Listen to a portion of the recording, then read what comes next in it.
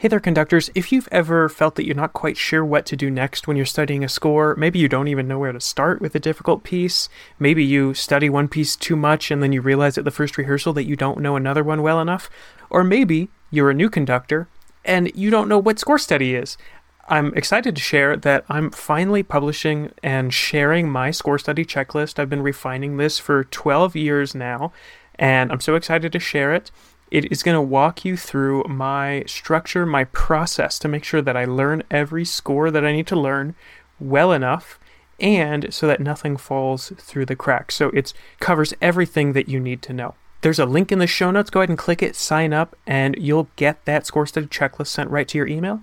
You'll also get access to an 8-minute video of me explaining what each section is and how I use it to organize all the music that I need to learn. It's only 8 minutes, so it's not going to take you a whole hour to learn how to study better, how to put up a process for your score study, and how to make sure that nothing is falling through the cracks. So again, click the link in the show notes, and I hope to see you soon. Now, please enjoy this episode of Podium Time.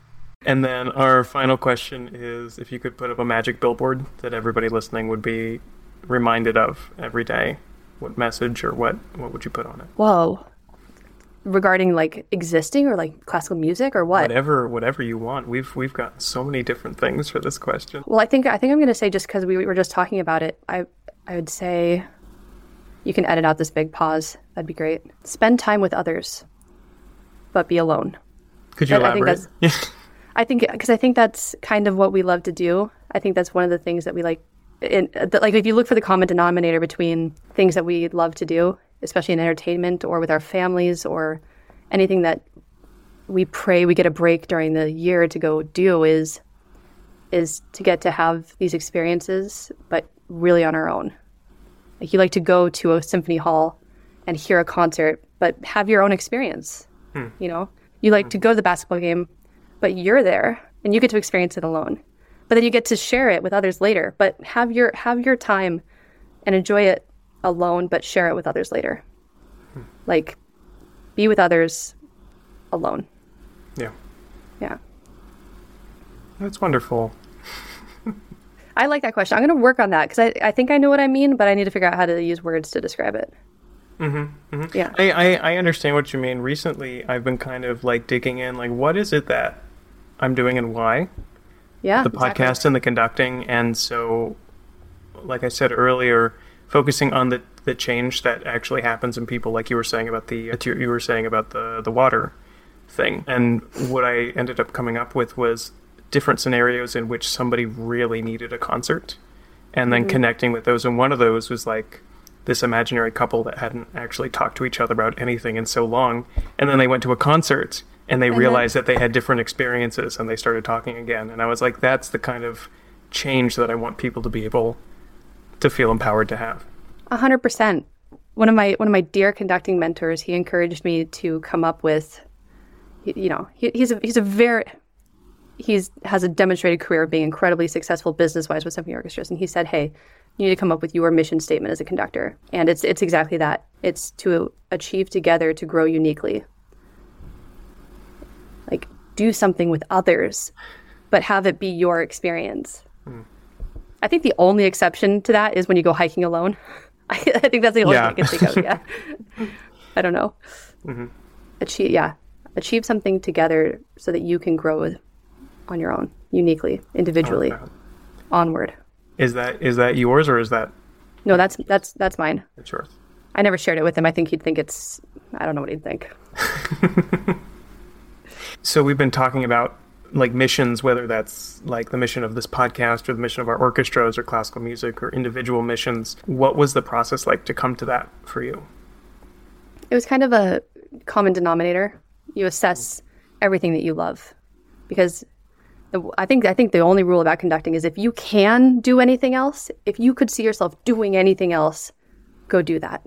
Because this field is only for those who cannot do anything else. That's the only thing. You have to, if there's a part of you that's like, oh yeah, I think I could go be a physician's assistant, then go do it. And I bet you'd be great at it, then go do it. But I think I looked at a common denominator in my life, which was What is the thing that across all fields that I love the most?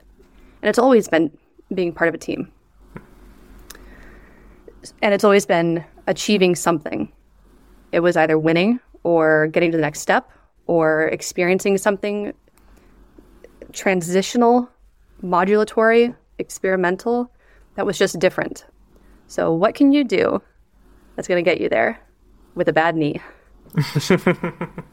And it just made sense. Yeah. And even the hard days, I've loved every moment of it. And I can't see myself doing anything else. I wish I were capable of more things, but I'm not. So this is what I do. Well, I appreciate your openness and your honesty and vulnerability. That's another thing we've talked about a lot. Or very recently, when one of our other interviews is, just being able to.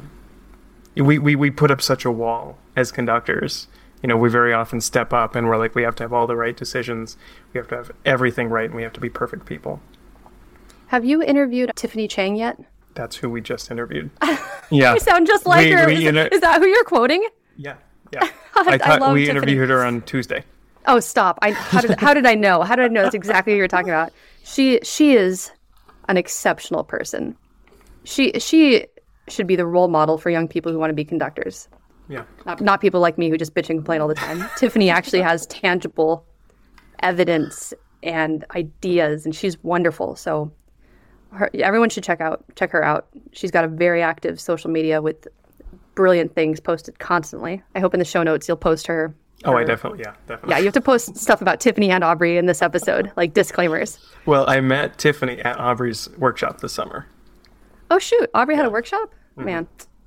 Where, in America? It was online. Online. Ah, gotcha. Yeah. Aubrey's brilliant. But yeah, I think the whole like, oh yeah, you have to be tough. We put up walls and stuff. I guess that's true. But if you have a lovely network, it's fine to not be super tough. Mm-hmm. If you were lucky enough to have family who encouraged you, that's great. But if you didn't, if you had a studio where you learned, and if not, that's okay. Maybe you connect with the audiences. Maybe you connect with fellow musicians. But as long as you have a network, it's fine. We have a network of ourselves from my time, both my colleagues from Vienna and then from Michigan, and I talk to them constantly. Like, you will not believe what was said to me after X experience, or, hey, yeah, I got through that rehearsal, but there's just something I am not able to explain this color. Can I explain it to you? And do you understand what I'm saying? Or like, can we sing to each other? Do you think this idea is going to work? So, I mean, having a network's great. And I don't know. Maybe I'm tough from sports. I don't know. But the vulnerable thing, I mean, who has ever achieved a single thing without someone else checking in with them along the way? No one. Why would a conductor be any different?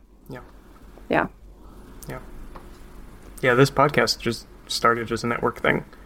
Like, it was me and my co-host, who's not here today, but when I moved, we used to sit at like Starbucks in the morning and study every week together. Aww. Kind of like to make sure, but then also and then when I moved, we started doing that over Skype.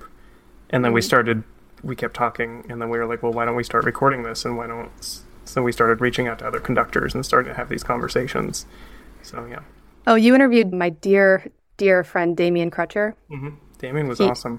Oh, he and people like Damien and Tiffany, they're the people who need to be the face of what we do. Yeah. Hands down, greatest people. Yeah. Yeah. Well, Chelsea, thanks so much for your time. Thanks for joining us today. Thanks for the invitation. This was great.